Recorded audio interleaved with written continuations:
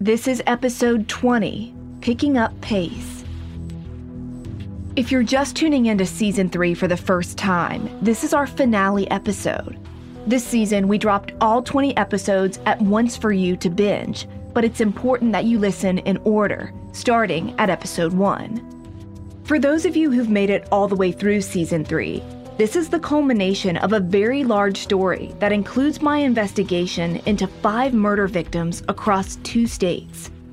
This is not a story that ties up with a pretty bow, but as you listen to this last episode, you'll see why telling it was so important.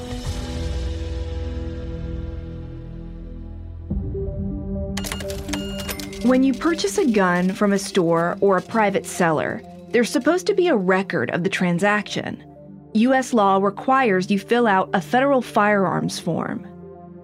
In the 1980s, Bob Pelley didn't have one of those forms for a .22 revolver someone gave to him and his first wife, Joy. According to Jeff and Jackie, one day their dad just suddenly had a .22 revolver. He told the kids a vague story that a close friend gave the gun to him. Throughout most of their childhood, Jackie remembers her dad kept the gun wrapped in a green cloth under a bed in the master bedroom.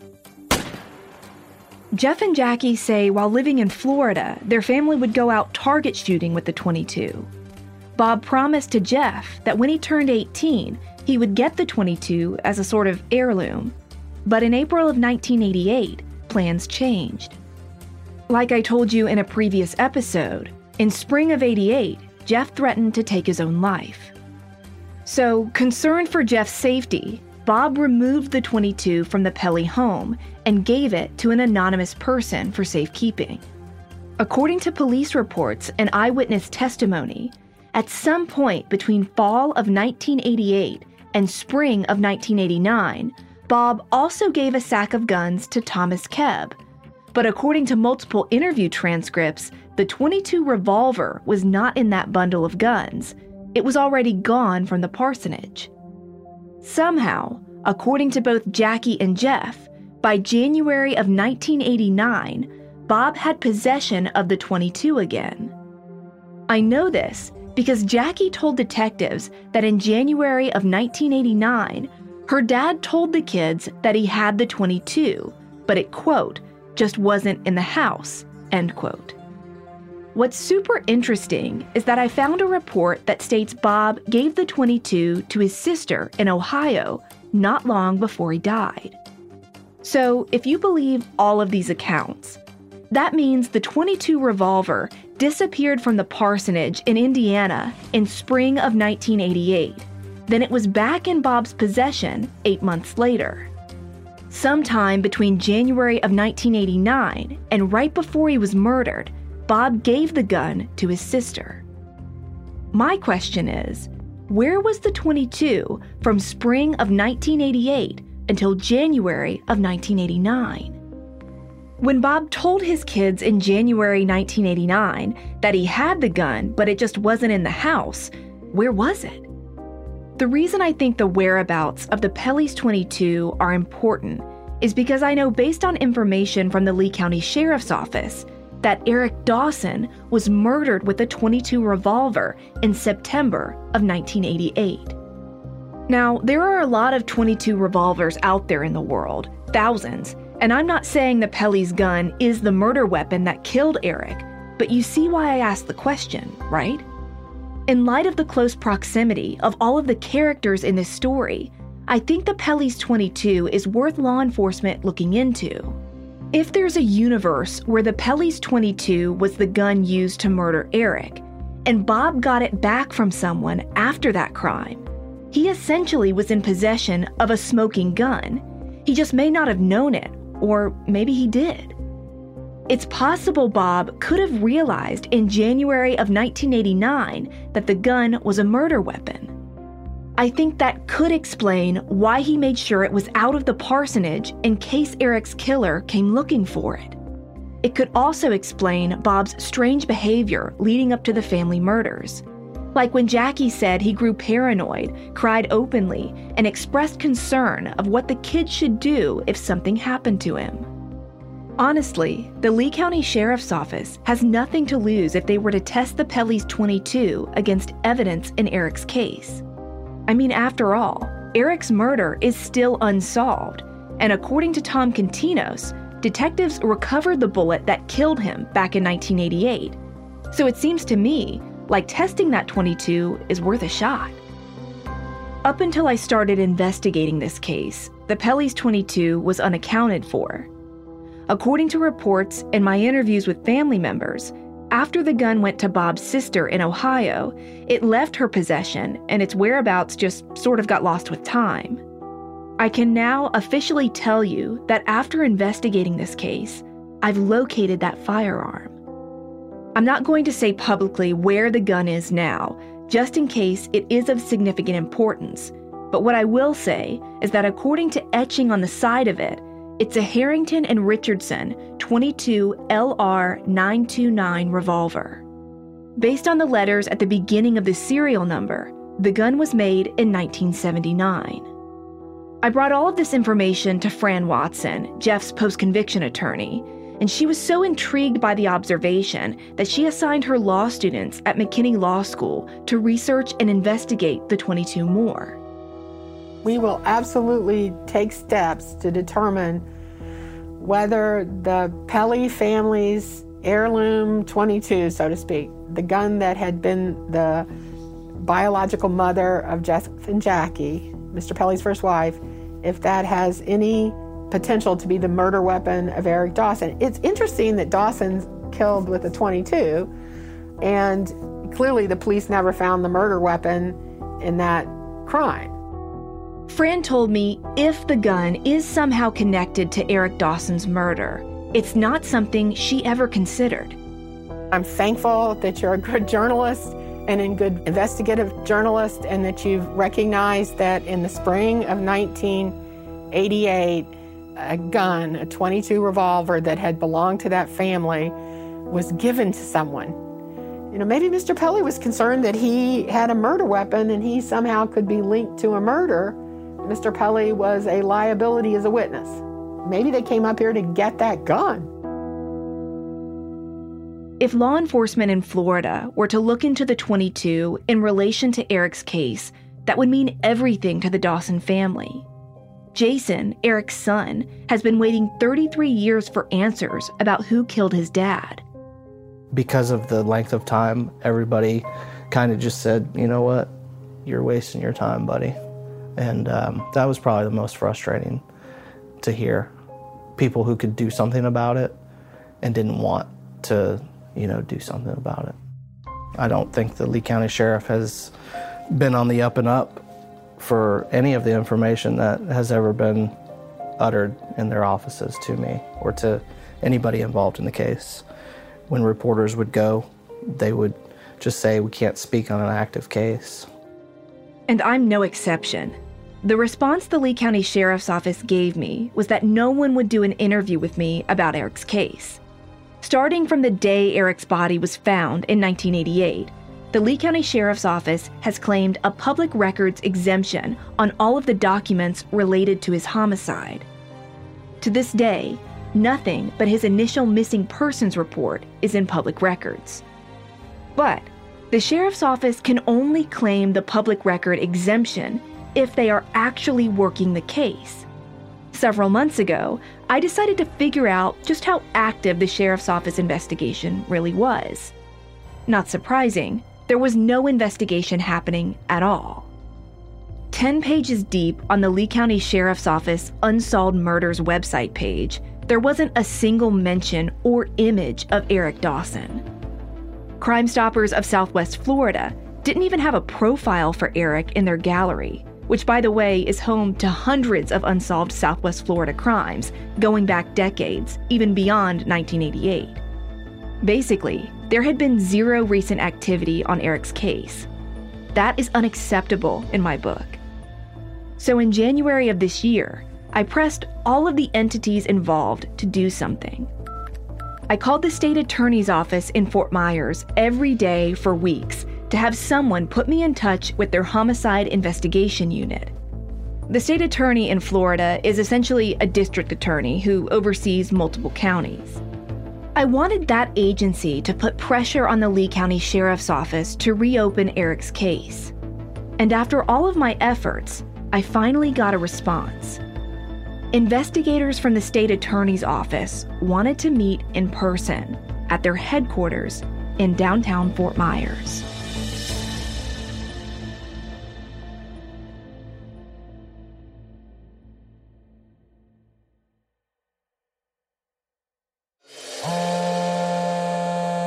In early January 2021, my phone buzzed. On the other end was a violent crimes investigator for the state attorney's office in Lee County, Florida.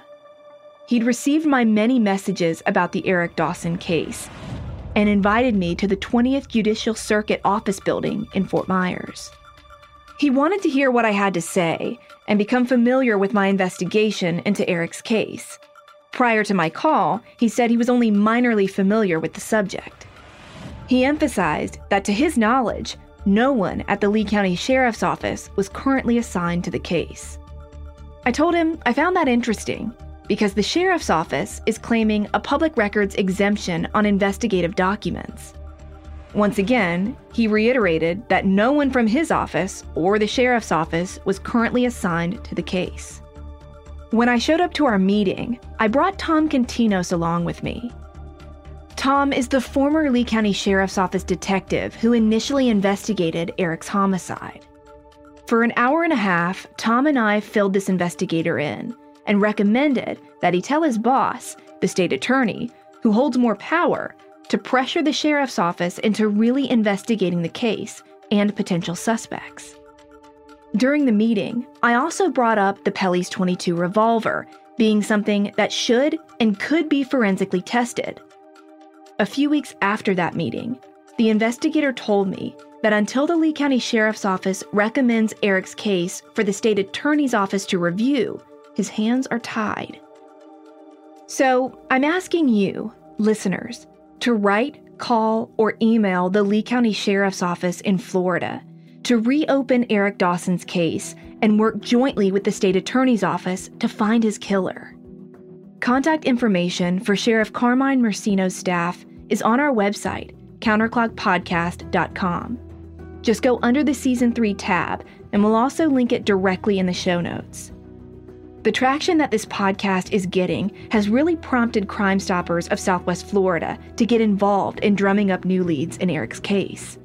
Their director, Trish Rout, sat down with me for an interview after reviewing what little information the sheriff's office would release to her. We need to start talking about this case again. We need to remind people that this case is still open. People that lived here back in 1988 when this happened will absolutely remember that time frame. But since 1988, really nobody has talked about this case, and that's a problem. Trish is discouraged that the Dawson family has had to live so many years without justice. They shouldn't have to go 5 years, 10 years, 20 years, 30 years or more and not know who took their loved one. It was horrendous. It was horrifying what happened to him and the manner that it happened. It was such a brutal homicide. For that family to have to live with that without any answers is awful, and no family should ever have to do that.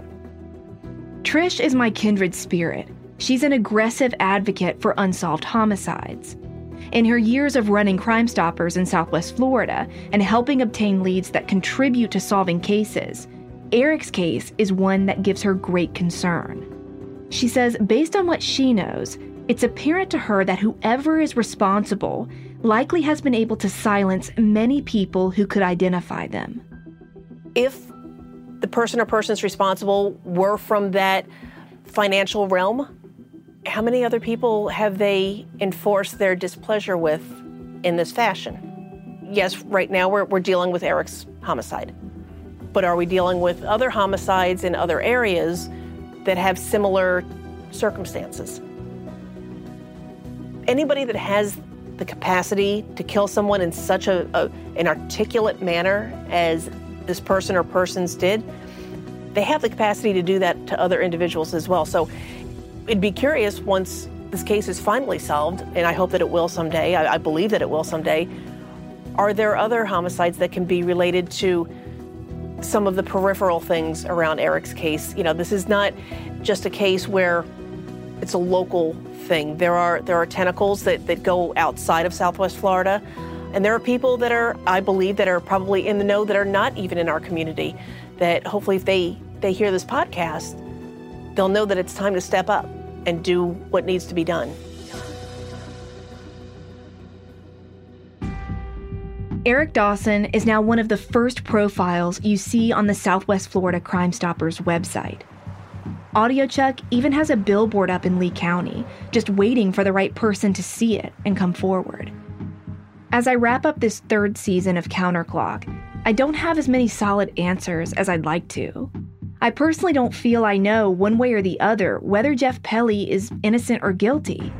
I've found proof that he had an unfair trial, but that's not enough for me to take a side. Recently, I learned that for years, Phil Hawley has been writing Jeff letters in prison. A fact Jeff's own defense attorney, Fran Watson, told me she wasn't really aware of. I don't know if Jeff wrote Phil back, but just the fact that they were in contact, I think, could mean a lot of things. Fran has been representing Jeff since 2009. Jeff knows how Fran feels regarding the Hawleys. According to Jackie, Phil's letters to Jeff trickled and then stopped altogether when Phil learned that Fran named the Hawley family in her post-conviction relief filing. I wish both Jeff and Phil would talk with me so I can ask them about those letters and about a lot of other things. Mostly, I want to know the depths of the Pelley's relationship with the Hawley family and what Jeff really knows about his father's life before he became a pastor. Jeff is going to face a lot of questions, probably more intense questions than I would ever ask him if and when Fran has him testify at a future post-conviction hearing, or in the event he were to get a new trial someday. On April 16th, 2021, Jeff and Fran had their first pretrial conference with the St. Joseph County judge and current county prosecutors. This was the first time that Fran could get on the docket after months and months of delays due to the COVID-19 pandemic.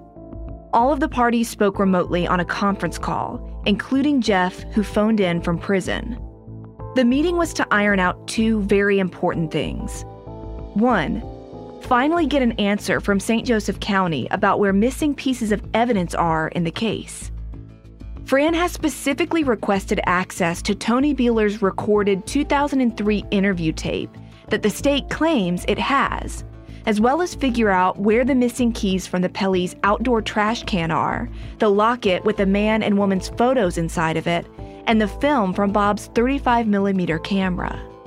Fran's motion requests that the state say where those items are and turn them over to the defense.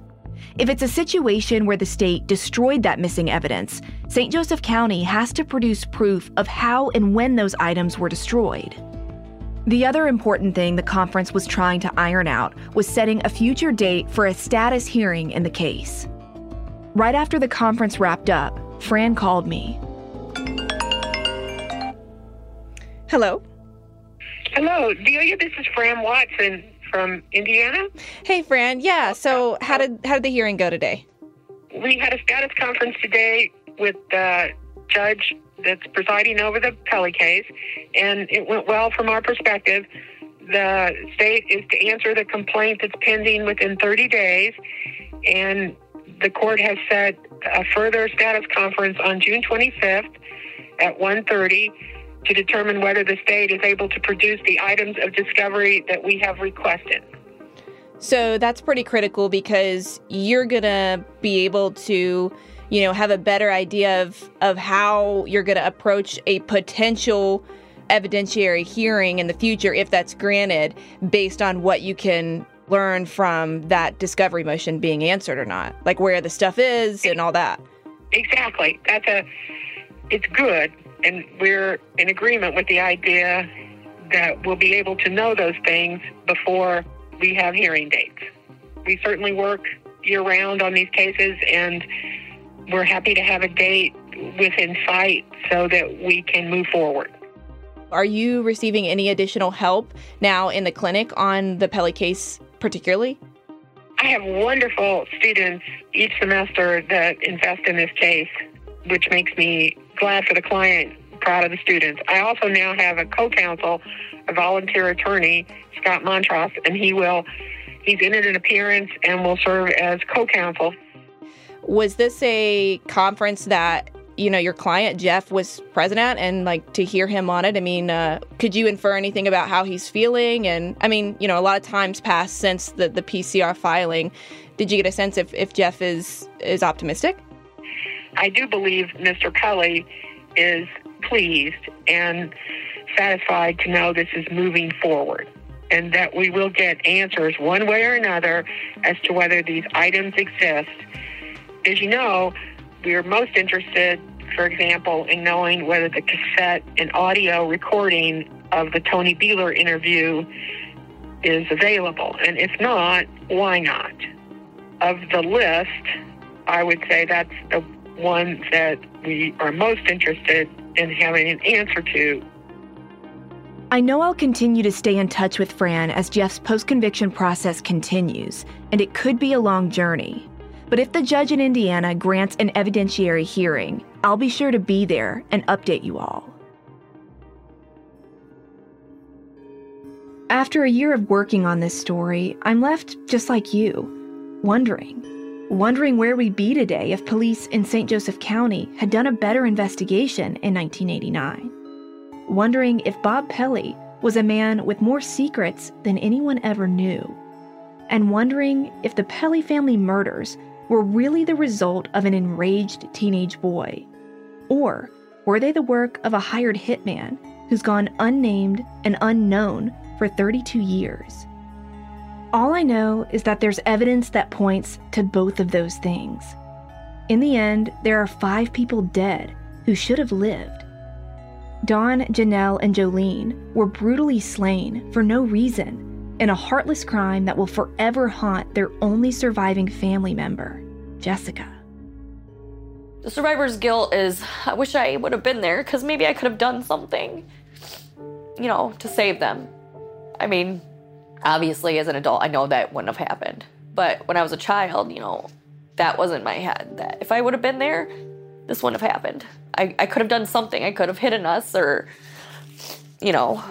something. What would you want Janelle, Jolene, and your mom to have experienced with you? My wedding, my children, just the hard times. I would have loved to just pick up the phone and be able to call them and ask them advice or vice versa. I would love to have memories to talk about with them.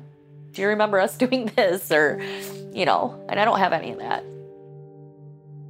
Jessica now goes by the name Jessie, a new identity she's given herself to cope with her dark past. The events of April 1989 destroyed her life. If you want to learn more about her story, you should read her memoir, I Am Jessica. Jackie Pelley's life was also ripped apart by the 1989 massacre. She may have never understood her father or been close with Dawn and the girls, but she still wishes they were all still around. He would have been a part of everything. And I think all of them, we've missed out on birthdays and births and Christmas and backyard barbecues. There's nothing normal about what we've been through. And I think they would have been at all of it. The only family member Jackie has left is Jeff, a 4-time convicted murderer who turns 50 this year and will likely spend the rest of his life in prison. Then there's Jason Dawson, whose dad, for all his alleged scheming and swindling, was still his hero and a person Jason wishes he could share his life with. If your dad was still alive today, what would you want him to know? What do you wish he could have been a part of? I mean, everything. Doesn't every son want their father to be a part of their life? And, going to the games growing up and seeing his son get married, his son have children, just to have a good life and to be proud and to know that his son became a member of society and has been contributing and has tried to always do the right thing. It may not have always worked out that way, but overall, I think, just that he'd be proud of where I am today and where our family is.